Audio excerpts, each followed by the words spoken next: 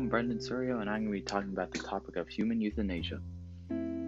I personally believe that this is something that we shouldn't do, and it really devalues the value of human life. One of the main facts I have is that up to half of patients with cancer suffer from symptoms of depression. Also, the elderly also suffer from high rates of depression and suicide. Most of the patients, before being prescribed these drugs, aren't being screened for depression.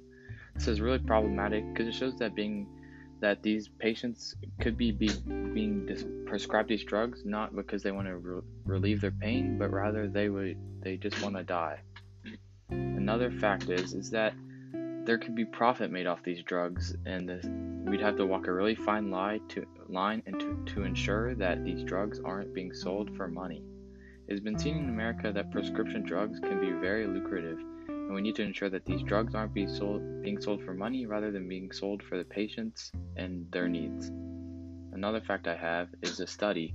It said that the publicly available data from Oregon revealed that in the months surrounding Maynard's high-profile death in November 2014, the number of similarly situated individuals in Oregon who ended their lives by lethal ingestion more than doubled.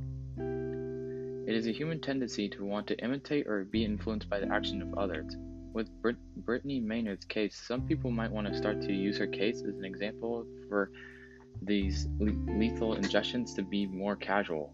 I believe that human euthanasia becoming a common practice would devalue life.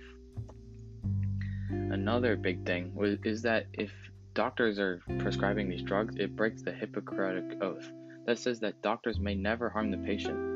If the doctor prescribes the lethal drug, then they would be breaking the oath. This is something that may not change the opinion of the people, but it's something that would be much more controversial among doctors. And doctors are the people that are prescribing these drugs, and they're the ones we need to listen to. A big question is, where do we draw the line? If you grant the right to take these drugs to specific groups of patients, but not others, how will they react? Many people who support human euthanasia believe it is used to relieve patients of their pain, when often this isn't the case. The majority of patients that request lethal drugs are because they believe they're a burden rather than actually being in pain. With correct treatment of these patients, they shouldn't have to feel this way, and they shouldn't feel like a burden. We can use this case of human euthanasia and this argument to relate it to the Book of Mice and Men. I believe that George's actions at the end of the book, when he kills Lenny, would not fall under the Death with Dignity Act. He was preventing others from harming Lenny, but that wouldn't fall under the act. George, I believe, shouldn't be punished because he was